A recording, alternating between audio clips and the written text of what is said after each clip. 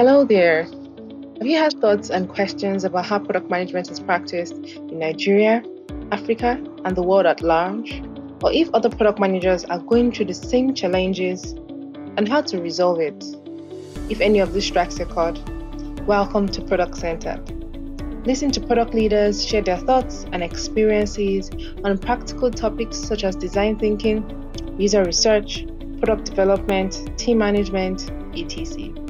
So irrespective of your level, either you're aspiring, practicing, or senior product manager, there's something to learn to give your career a boost. You should follow us on our social media platforms, Twitter and LinkedIn, Arch Product Centered, and subscribe to our newsletter.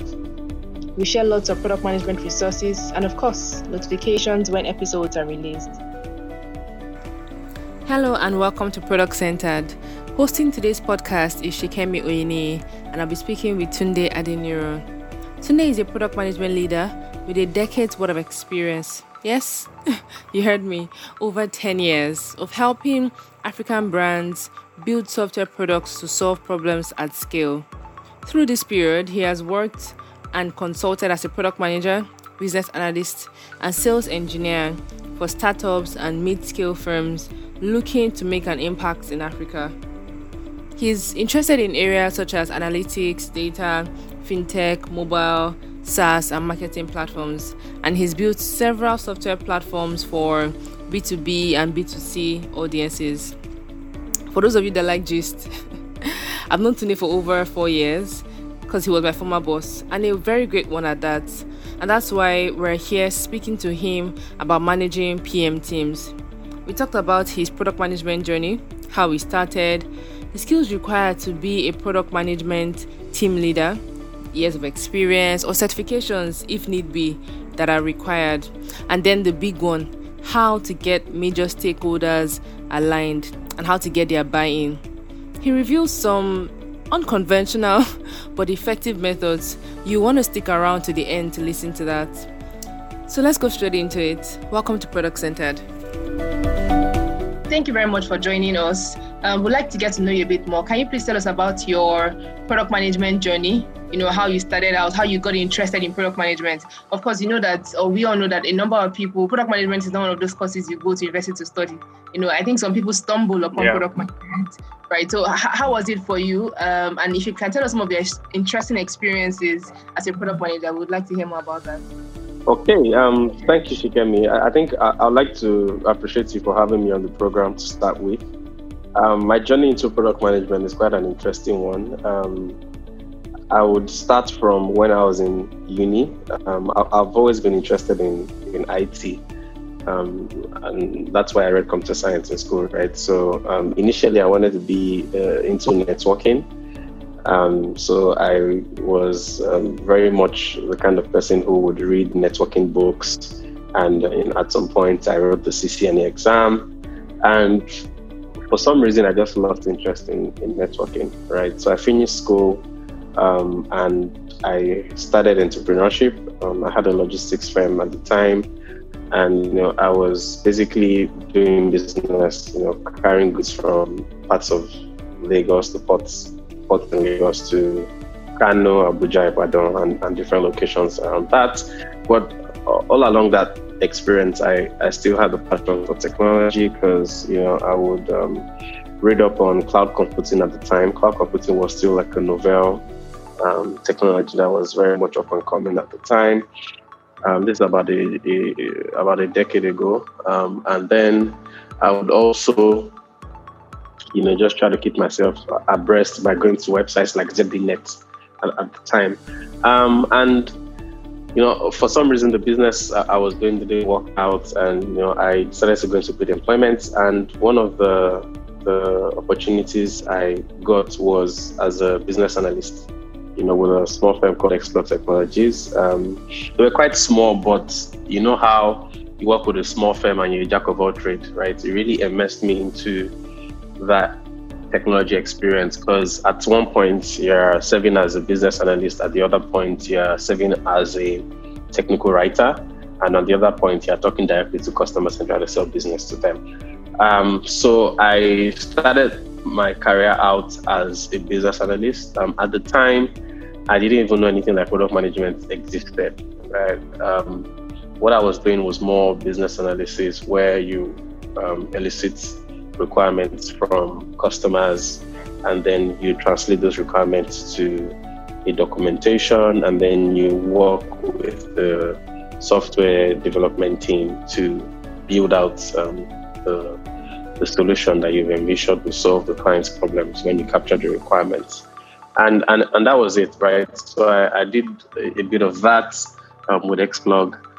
It was a very interesting experience for me at the time because, I had the opportunity to, work on diverse projects. I worked on recruitment portals for organizations like First Bank, where we would, back in the time, recruiting wasn't as fancy as it's gotten to these days, right? So what will happen is, you put out a newspaper ad and then you get people to go to your website and then they will apply on the website. So what we used to do then was we would build that entire recruitment stack for the employer. And then we would also manage the process of receiving applications and helping them with sorting applications. And then we're partners with CHAMS. CHAMS had this massive skills assessment center in Ikeja. I think it was about 1,000 computers at the time. It was one of the biggest in the country, actually, where we would send candidates that were shortlisted to go for the assessments. And then I had some experience working with government as well. The National Bureau of Statistics, the Central Bank of Nigeria. We built out a software called the Statistical Database for them, basically digitizing their data, right, and having a platform where they could run queries directly from the web, and also the Windows application that we had built for them at the time. Yeah, so my experience at Xplug as a business analyst was my first major foray into building software, right? I was doing this without the product manager nomenclature, right? I did it for about 2 years, and then I joined Terragon 6 years ago now, over 6 years ago now, and I joined as a product manager. And one thing that struck me was my job responsibilities weren't different from what I was doing at my earlier company, and it was still about understanding what customers' problems were and, trying to use technology to solve those problems, right? But again, the title was different. So, of course, that got me interested in product management. And then I started, reading up online to see, what product management was all about. It was still very new at that time. Not a lot of people had the title of product manager in Nigeria. Right? I think I remember just one or two people, Okpe Adeoye, and a few other people here and there. IntoSwitch was one of the companies that actually were very early on to the product management profession as well. So yeah, it was at the time it was a case of you building up yourself. You didn't necessarily have a lot of online knowledge bases to rely on, and the term "who is a product manager" was very vague. It's probably still a bit vague, but you could imagine it was way more vague at the time because product managers were doing everything from sales to operations to customer support. And, in some companies, you will talk to a product manager and the person tells you, oh, I'm actually doing support. And you're like, okay, what's going on? So different employers had different understanding of the role. And, there wasn't necessarily a well-grounded understanding of what a product manager should be. It was still in flux at the time, of course, because it was new. But I then later saw that over time, that career path began to evolve, right? And product management began to become a more grounded career path in well-established companies. So, for example, banks started having product teams, and you had fintechs coming up, and they also started having product teams as well. So that's really been my journey into the space. It's been quite interesting. Some of the things you mentioned they're really sound, because I think a number of people out there are actually doing product management related tasks or activities in their day-to-day, and maybe they don't know it's called product management, or they just haven't explored that role. But I think I've had some conversations with Bumi Wellington of eTransact. He talked about some, should I say, bordering technology careers that people can get into, because so many people always ask me, so I want to get into product management, but I'm doing this. Some people are already doing sales, or some people are already doing customer support, or some of those other bordering, should I say, professions around product management that they can easily just, transit into product management. That's something you mentioned that I think is really key, and everybody needs to take note of that. So your transition, how you identified. So tell us a bit. Did you just see the job role advertised somewhere and feel like, I can do this?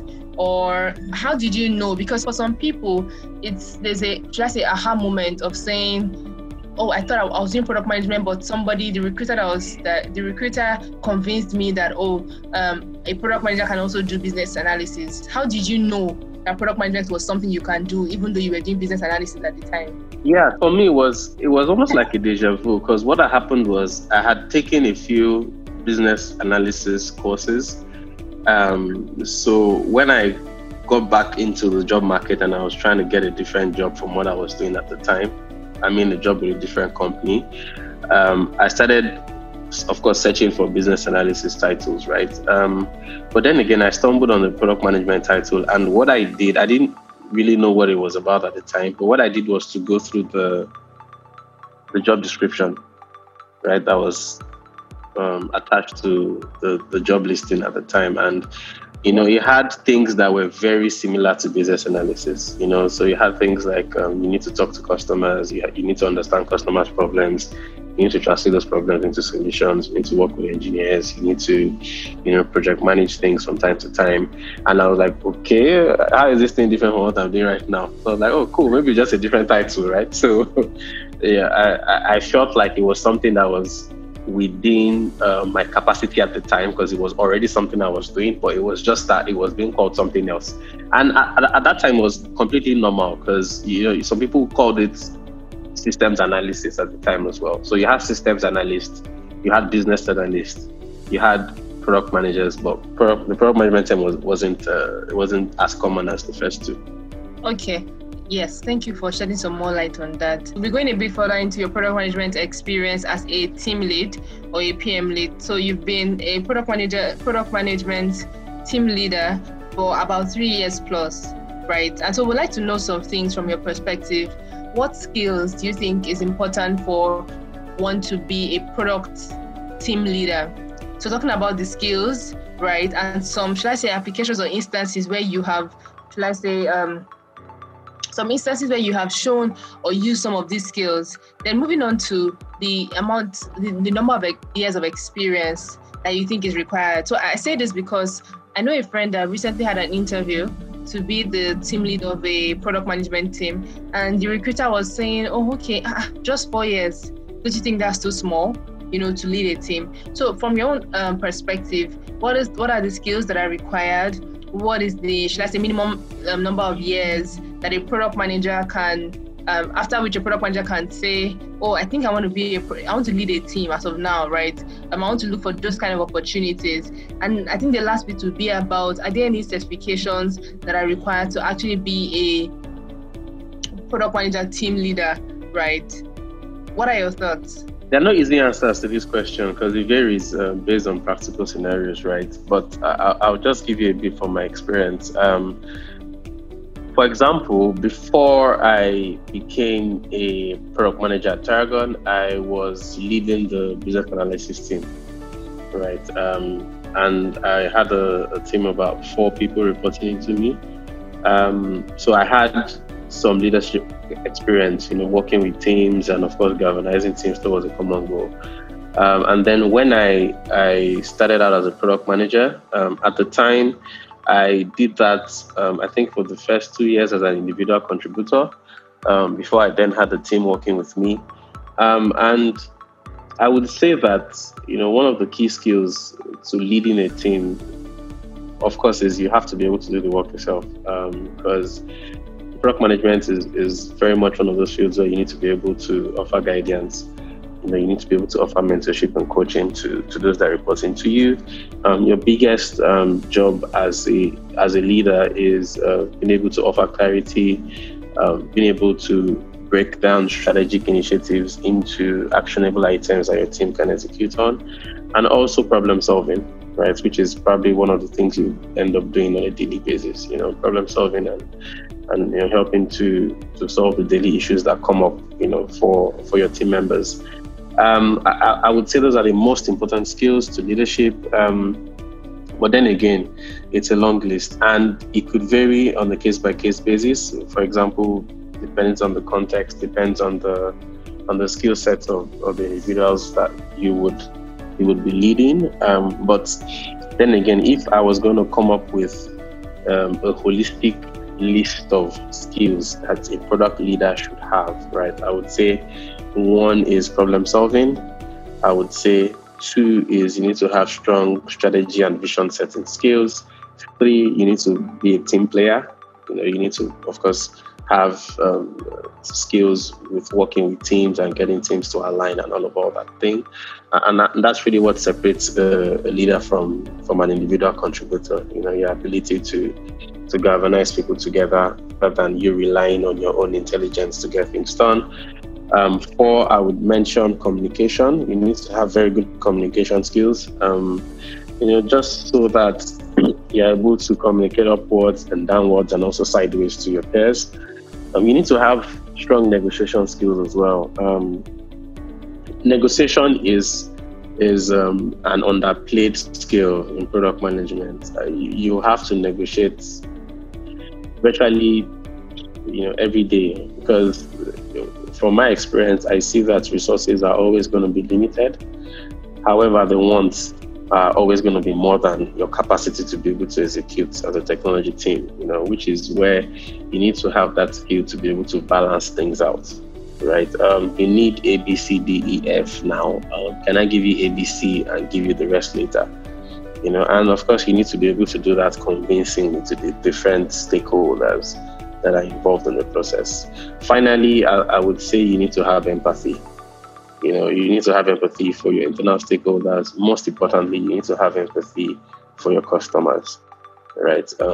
Being able to put yourself in their shoes, being able to really understand problems and issues from their perspectives, being able to understand what the pains are and what really the goals are for them as well is really critical for you to excel as a product leader.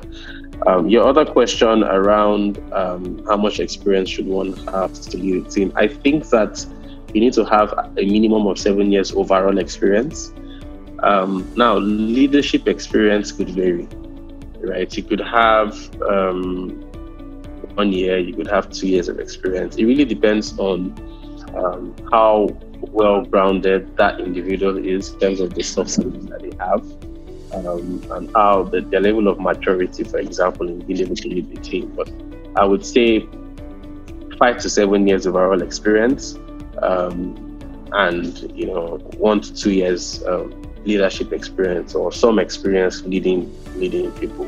And it doesn't necessarily have to be work experience. It could be some experience you've gotten, the leadership experience now, you could gain leadership experience from volunteering, for example, from doing some volunteer work in church or for an NGO. You just need to have that experience working with people, right? Otherwise, it then becomes a bit difficult convincing the hiring manager that you're actually able to lead a team, because not everyone who is a strong individual contributor actually makes that transition to management and being able to effectively manage people. Your last question, I guess, around certifications. Honestly, I haven't seen any certification that I would say prepares you for leadership. I'm personally not a big fan of certifications. I think that certifications are more valuable to the individual from a knowledge perspective. However, if I was going to hire a product leader, I'm not going to hire you strictly on the basis of certification that you have, right? Experience is a lot more important. I would like to see what you've done, in the past, and how you've been able to achieve the goals that were set at the time. So I would definitely say that experience weighs over certifications. If you have a certified product manager certification, for example, from the AIPMM, it probably tells me that you have basic product management skills, right? But do you have the requisite skills to lead a team? I would usually prefer to let experience be the judge of that. Yeah, I think that last point you made is very valid. For product leadership roles, it has to be based on experience. I think a number of certifications are considered important. There's product school has some certifications. There's the new product development professional certification by the PDME Association. And then there's the CPM certification, certified product manager by the AIPMM. So there are a number of product management certifications out there now. Okay. So I'm going to pick on something you said, which has to do with relying on your own instinct or your own intelligence to get some work done. And then we'll gradually move into how you make decisions as a product leader. Right? Of course, one of the most important things you do is to make decisions or take decisions on behalf of your team, important decisions on how to move forward in terms of product development, even some business decisions too that the product leader has to take. How do you go about making those decisions? When do you trust your instincts? When do you require data? And I think you mentioned a bit about it, but how do you really get stakeholders to align? I hear you say negotiations, but help us speak a bit more to that, please, so that we know how to negotiate, what the key things are, and then how to balance decision-making between data and instinct. I think decision-making is very much both a science and an art. There isn't a specific formula to making a decision, and the reason for that is decisions are typically things that have consequences, right? Decisions lead to outcomes, and those outcomes have consequences, and in many cases those consequences are not always numerical. They could have some social or some emotional outcomes. So for example, I remember a number of years ago, Snapchat decided to do a complete redesign of the look and feel of the interface. And it was a huge problem for them because, people went on social media, they didn't like it. Not that it wasn't functional, it was functional, it was working. If you tested it, it worked perfectly, but it was a totally different user experience from what the Snapchat users were used to at the time. So when you're making a decision, the impact is really something you need to think about. Which is why, though I'm a fan of using data for decisions, I like personally taking data-driven decisions. But one of the things I've learned is that data would tell you what, it will tell you why, to tell you when. So, for example, when you're about to take a decision, if you need some data to back up that decision, data would give you that, right? It will give you those 3 W's I've mentioned: the what, the why, and the when. Now, the problem with data sometimes is that it doesn't tell you the how, right?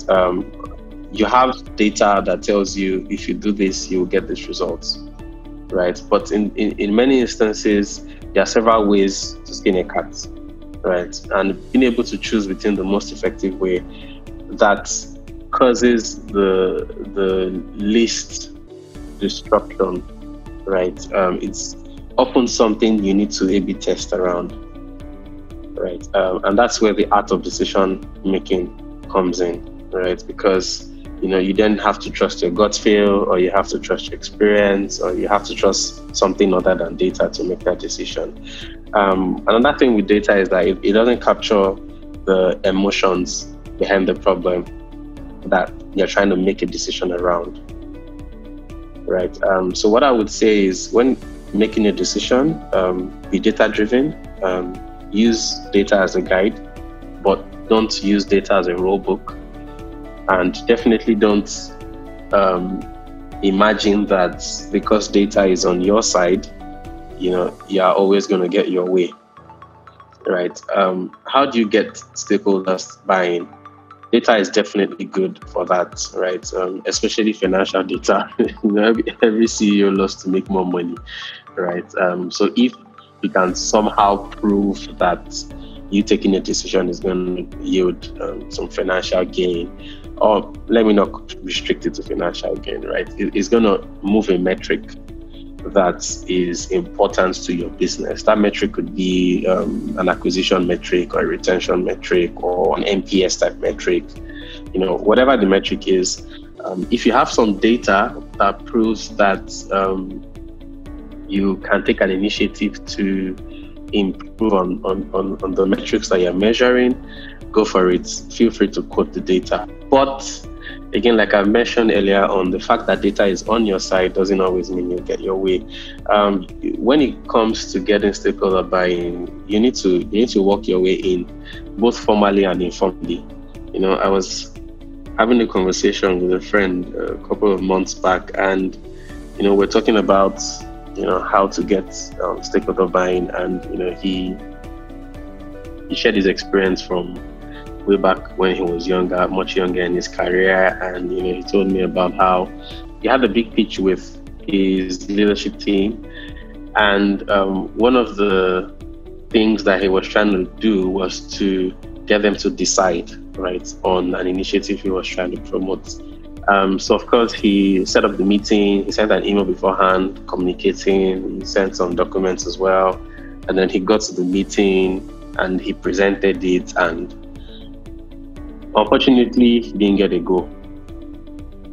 And at that point he started wondering, what was the problem.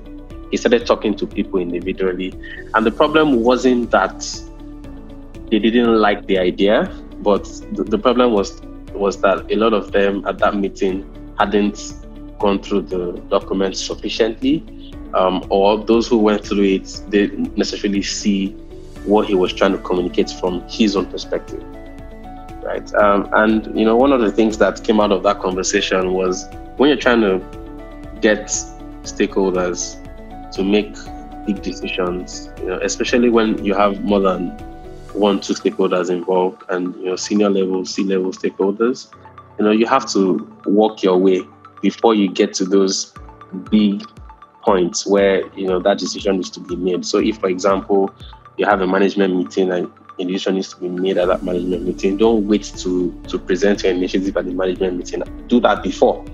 Find some time, and it doesn't have to be anything formal. It could be having a chat about what you're thinking around over coffee, or you guys are having lunch together, or just trying to sound each individual out to see where they are mentally with respect to your initiative.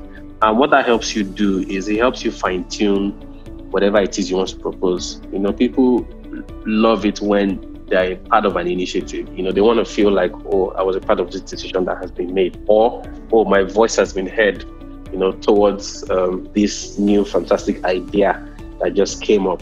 So it's always a good idea for you to walk your way through back channels before you get to those points, just so that you know what people think, and people who are going to push back, you're able to get their feedback early on and maybe work on that feedback before the main meeting.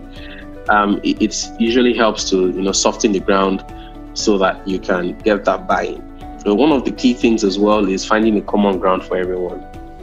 What's that key metric that ties everyone together, right? And if there's no single key metric that ties everyone together, maybe you want to identify the key metrics that certain stakeholders are keen on, and you want to see how you can fit into that metric. So I'll give you an example. If you have the sales team in on that decision-making process, you want to be able to speak to revenues, because that's the most important thing to sales, right? If you have, say, an operations team or customer service team in on that decision-making process, you want to be able to speak to things like net promoter scores, or things like retention, or things like customer satisfaction. You want to be able to speak to the metrics that each team lead or each team is interested in, such that there's a common ground and everyone sees that you're actually making some form of impact in their lives, rather than you driving your own agenda. Yes, very true. So I hear a number of things. I hear for decision making, consider the impact, and then use data as a guide, not as a rule book, right? And most importantly, I also hear you say And this. We need to be careful when we're giving this advice to people. But yes, walk your way through the back door sometimes to try to get people on board. Your ideas, especially when it comes to stakeholders that have a lot of influence. Because another thing that I find is that some of those meetings, it can just be a matter of one person's voice being the loudest, right? So identifying the people who truly need to sound their voice the loudest in all of those meetings or speak against ideas, right? Once you find them and then you begin to speak to them, there's nobody to outrightly, should I say no or have a loud voice about the no, and they're already on your side. So they become like your supporters. They help you put your matters through, even if other people have some questions, because you've discussed those things with them. Yes, I think we completely agree with all of the points you've given. Thank you, Tunde. I know it sounds a bit quirky when I say walk your way through the back door, but we are first human beings before we are anything else, right? People love to feel involved, right? If you're going to be pushing out an initiative that is going to have a huge impact on the business, people want to feel like, oh, I was a part of this initiative, or oh, my idea is somehow inside this initiative. I contributed towards it, right? You don't want to blindside them, right? And when they push back, it might not necessarily be because they don't like it, but it might just be because, if I agree to this thing, this guy is going to have all the stars and I'm just going to be left out, right? That's on one hand. On the other hand, you said it rightly when you spoke about certain people having louder voices than others. Definitely stakeholder mapping is something you need to do. It doesn't have to be a formal, you're doing an Excel sheet kind of activity. It could just be who is more influential on the team, who has a stronger voice on the team, or who has the ears of the CEO or the CFO, whoever it is, the final decision maker is, so that that if you get that person's buy-in, or if you're able to get that person's concerns and assuage those concerns, you have an easier path to get everyone on board. Thank you for listening to this podcast. Remember, you can listen to more product management podcasts on our website, productcentered.com. Don't forget to share this link with your friends and subscribe. Hold up! We're not done yet. If you like this one and you have some more time, please listen to the second part of this, where Tunde talks about something completely different. Trust me, it will be worth it.